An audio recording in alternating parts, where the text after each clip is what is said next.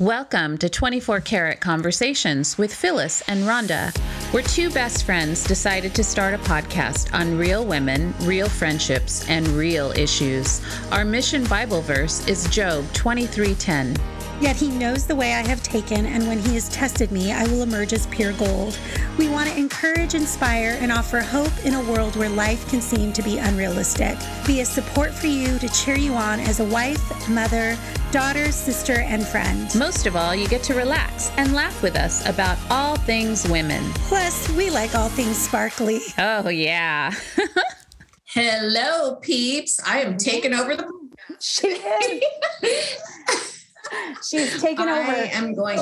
I'm taking over. I'm going to do the introductions because today we finally, Rhonda wrote the devotional 24 Karat Devotionals is out and running. And so I'm going to interview Rhonda today on this amazing that she wrote. And so welcome, Rhonda. Well, thank you. It feels so weird. Like, this is just so strange. Like, come on now. Like interviewing yourself. Go ahead. Tell us all. I feel like everyone knows everything about me already. So if you've read the book, you know it all now. It's not even fun anymore. Well, we're gonna expand that and make everybody buy the book. So I wanted to go through just some generalized questions because I know a lot of times when I talk to people, they want to know what the writing process is about and like how you found your publisher and all these different things. And so I thought this would be a good episode to just kind of go through since now we both have author under our belt. We can just talk about the writing process in general. So the first thing I want to ask you is how this book came about and how you found the publishing company that you did. Okay. So I'm like, okay, let me think. It's a long story. No, really. I mean, I always loved to write, even as a child, which is really, I remember winning like a contest on what my family means to me. And I literally remember writing it at recess because I had forgotten to do the project, not realizing that it was going to be entered into a contest, and I won $50. Yes. So that was my very, very first $50, which is about how much your paycheck is for writing a book. Right, exactly. That's our payout. Exactly. So I'll probably made more money doing that than, in third grade or whatever I was in. Anyway. But no, I always had a love for reading. I journaled a lot. I always enjoyed doing it. I always thought about writing a book, but never imagined it coming to pass. So I started doing my Instagram kind of writings, and that's when the passion for it became greater. And I was approached by one of the guys at TBN or Trilogy Publishing, and they were like, have you ever thought about writing a book? I was like, not really. I mean, I literally sent him like stuff from my Instagram, and then I got, the response of like, yeah, we would love to publish you. And I was like, what? So I feel like it was kind of God ordained as far as that goes. And I thought I had this idea in my head. I'm going to write this book. And because I wanted to specifically do a devotional. I felt like a devotional was something that I was passionate about. It wasn't going to feel overwhelming to me because writing a book like you did, it still feels overwhelming. Like maybe I'll just be a devotional author for the rest of my life.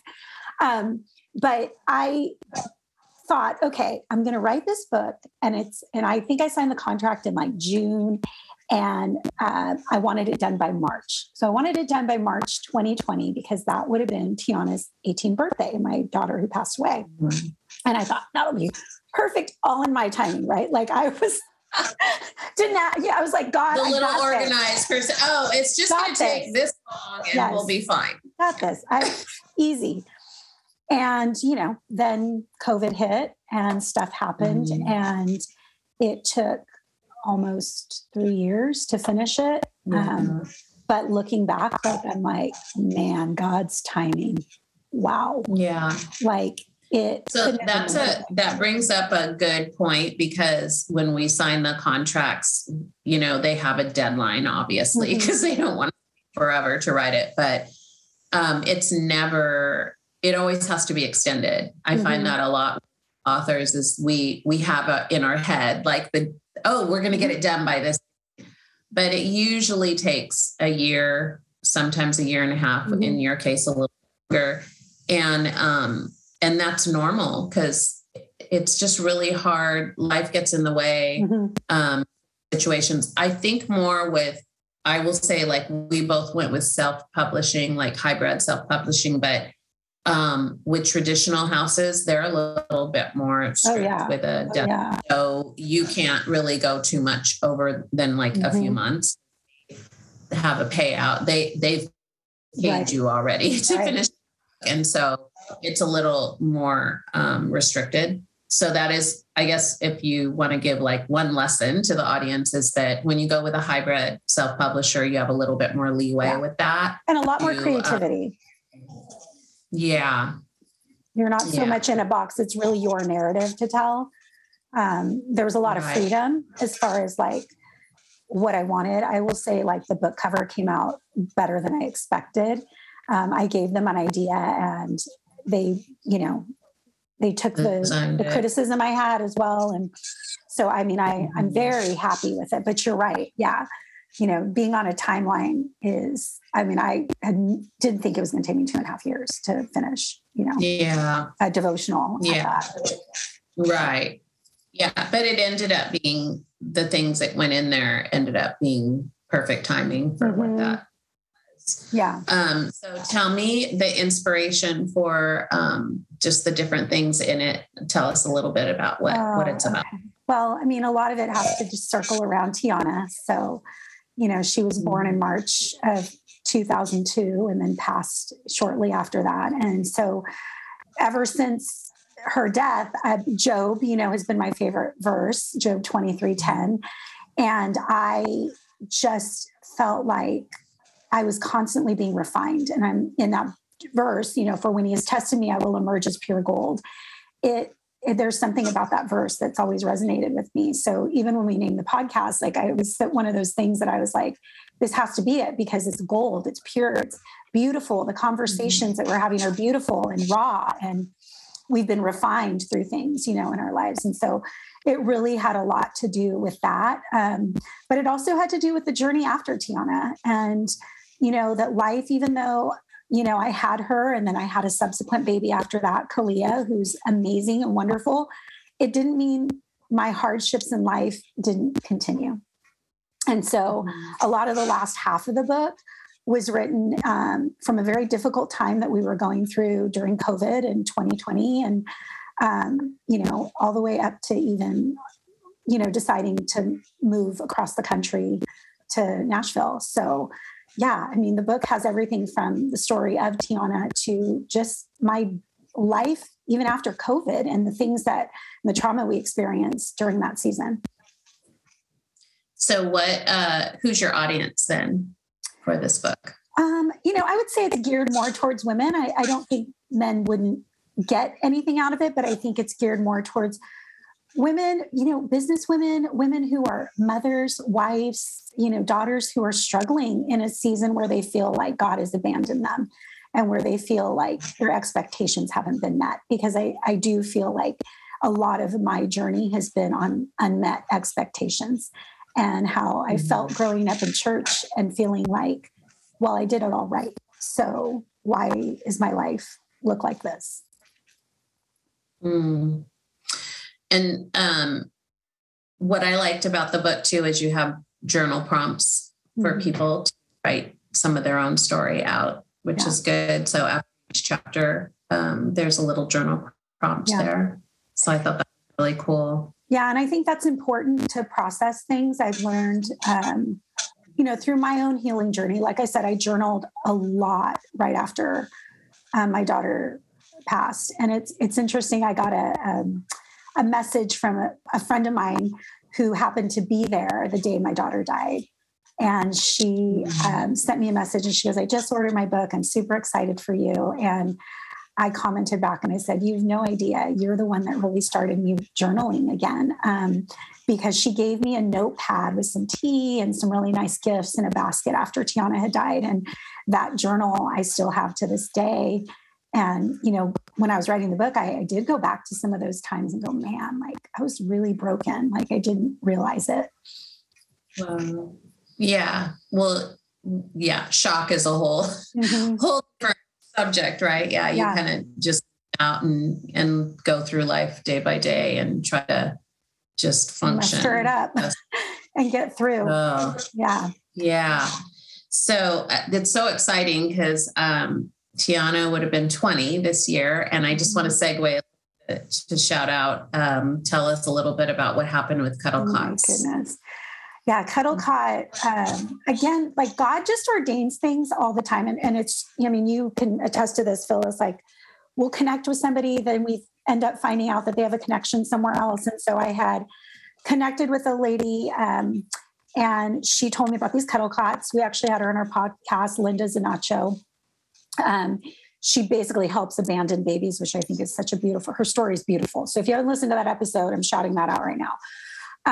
She basically connected me with these Cuddlecots. And so she started telling me about him. And so kind of the short version of the story is you basically get these Cuddlecots. They're in the hospital for multiple uses. After a baby passes, they're able to keep the baby's body at a perfect temperature so you can take pictures and spend time with your child. In my case, and I know in your case too, Phyllis, it's like you have only so much amount of time and then they have to take that baby away because stuff starts to happen. So these Cuddlecots give these families the gift of time. So I was really inspired, again, timing, because I started raising money for the Cuddlecott probably a few years ago, probably right around the time I wrote the book. So it was a few years ago. I started raising money for it. We were able to fully fund it. I received the Cuddlecott and COVID hit. And so hospitals weren't really accepting anything. They weren't doing, they weren't doing anything at that point. And I was disappointed because I was really hoping to have it in a local hospital where I lived. So I'm thinking Santa Clara County, Gilroy, California, somewhere. But I could never get the connections to actually happen. So as we were preparing to leave for Tennessee, it was really hard. And so I'm going to speak to the moms right now who have a child that is buried in a place, and it's so hard. Like if you have to leave that child there, it feels wrong. It feels like you're abandoning them, even though like I know in my heart, like she's not there, she's with God, but she's not there. Yeah. But it's still really hard. It was a place a lot of times at the cemetery I would go to when I was having a really hard day to remember. It was comforting for you. Yeah. Yeah. Yeah. You would go there a lot. Yeah. For both my husband and I. All the family. Yeah. And so as we were moving, sorry, I feel like we're getting a little feedback here. My husband and I, he was having a really hard time with it. And I remember telling him one day, like, hey, maybe the Cuddlecott's supposed to come with us to Tennessee. Maybe that's where it's supposed to be. And so funny, we moved and that Cuddlecott was taken care of very carefully all the way through the move. I had it transported here by my dad. Like it was something that I cared very much about. But then you move here, you don't know anybody, no idea. I ended up getting connected in a women's group. Another lady connected me to the hospital. And so next Friday on her 20th birthday, the hospital is going to receive this beautiful Cuddlecott in memory of Tiana. And I think the thing that impacted me the most, which I was telling Phyllis this earlier, and I didn't share this on the Instagram story I did, was the woman at the hospital told me that they're putting ice in buckets to keep the baby's bodies cold so the parents can have time to spend with them. And so I'm just excited that this is going to go in there and it's going to help other families when life did not go as expected and they're in this situation and they're having to make decisions. I also wanted it to go to a more low-income hospital because statistically it's proven that if women are able to spend time with their child, they're more likely to go ahead with the funeral process. And so I don't know, it's going to do big things at Nashville General. I'm super excited to do that. And you were saying that this woman had been praying for a Cuddlecott too. Yeah. So amazing. So I think just the lesson in that is, the journey of how it's just another example of how we have an idea in our head of how we think we want God to guide us in these situations. But God says, well, that's not really how I have it planned, but just And so just in that waiting process of realizing that you may have thought that it was going to be in one place, but all along, he knew that there was going to be so many changes, which in this book kind of walks you through all those different changes of where your life was going and how things proceeded in that way. So I think it's a lesson for women to see that he's not abandoning you when you don't hear the right answer or you don't not in the right timing. There's a waiting process that it's not comfortable. We don't like it, but it is a good time to journal and just kind of wait and see. I love journaling for the fact that you can go back through the history and see what he's brought you out of. You thought that it was the worst season of your life. Yeah. So maybe it was the worst season of your life. But there's more. Absolutely. And I think, just even God's the little things that he's given me. And I shared this story with you, Phyllis, about the day the book actually launched to the day that is Tiana's birthday, which is next Friday, was exactly 24 days. And that could not. So I emailed my publisher and I'm like, did you guys plan this? And he's like, no, that's not, no, I mean, we don't do that. And of course they wouldn't. We don't do that. I'm not God special. does, but we don't. Not special. Guess what, Rhonda? I know, not that. You didn't plan.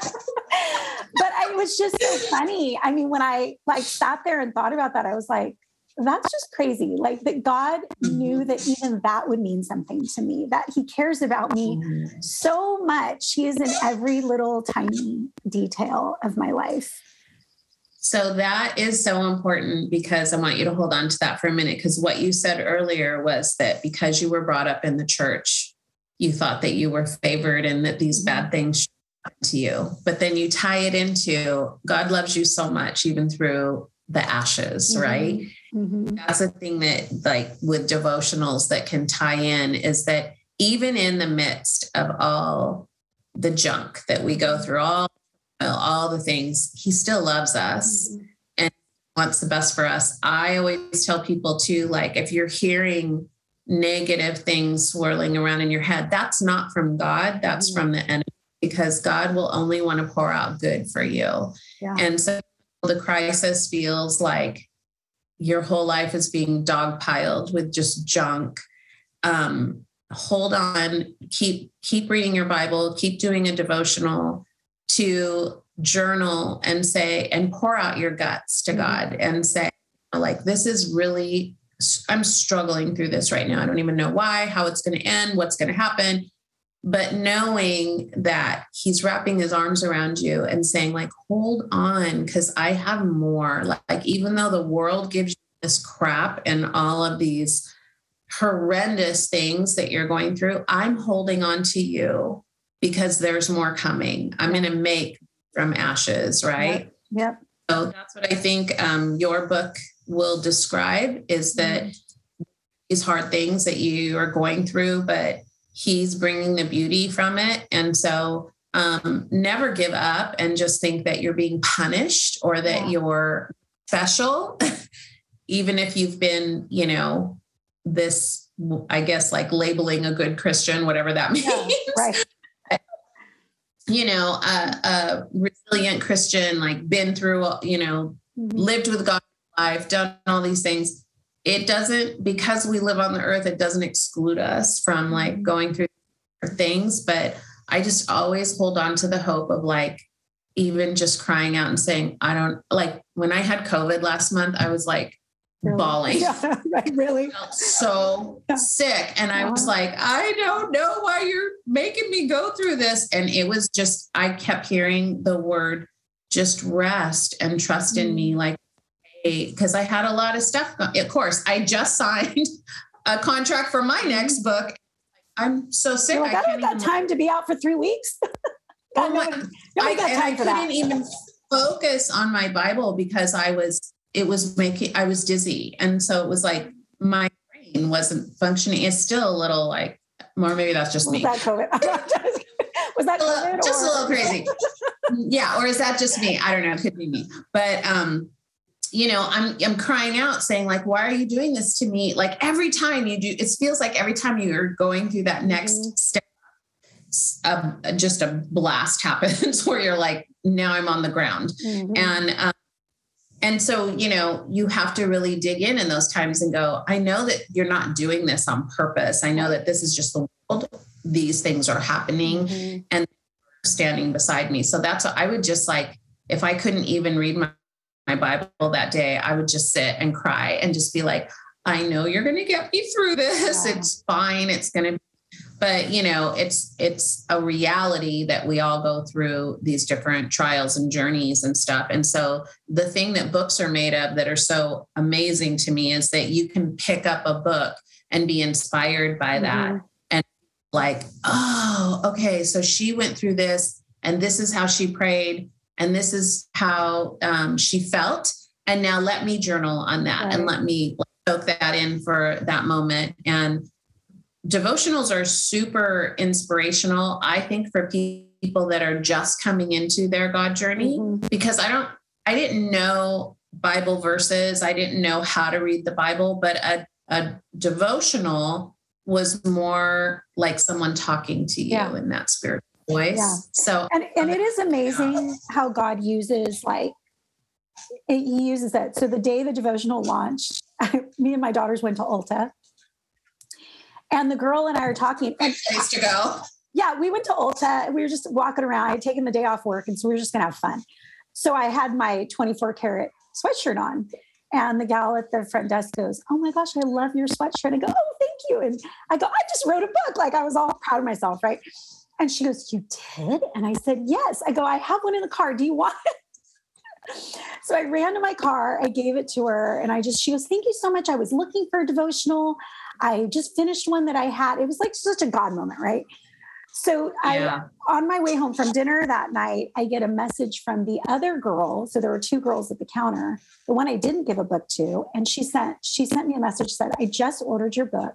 Love what you're doing. And you inspire me." And I just thought, wow, God, that's what this book is about. This book for me is about touching people that maybe in church they wouldn't be touched, And so they're ignored. Yeah. So I'm excited for, whoever reads this. And that's a great analogy too, because one of the things that I always, when I coach people on memoirs and things, is I let them know, when you're a first time writer, if you're trying to make money off of writing a book, or you think you're going to be famous writing a book, probably you're in the wrong business. Right. But what happens is you write this book because it's in your heart that you want to share what God's done and have that same thing happen to them. And so you end up giving away books more than you do books, because God will prompt you and say, give this person a book. I always bring books with me to conferences whenever I travel. And I just let people know, if I'm sitting there and they're talking about something, or they're saying like, "Oh man, I really want your book. Like I heard about your story, blah, blah, blah."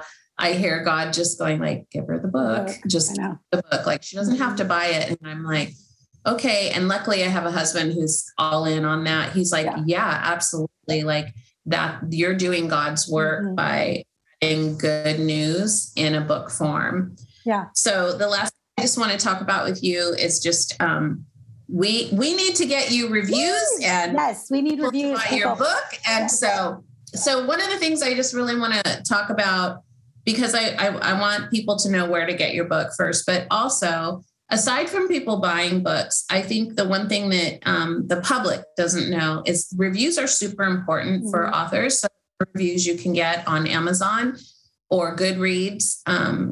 It's just better for the author because the algorithm bumps up your book into different levels where people can see it, and then it gives them opportunities to buy your book. So I'm just going to do a shout out for you that if you have bought Rhonda's book, or you're planning on buying Rhonda's book, please read it and then go to Amazon, look up her book, and then scroll to the bottom and write out a review, because all those reviews help her to get to a place where her book is being seen by more hands. So, or more hands. Yes, more eyes. Sorry,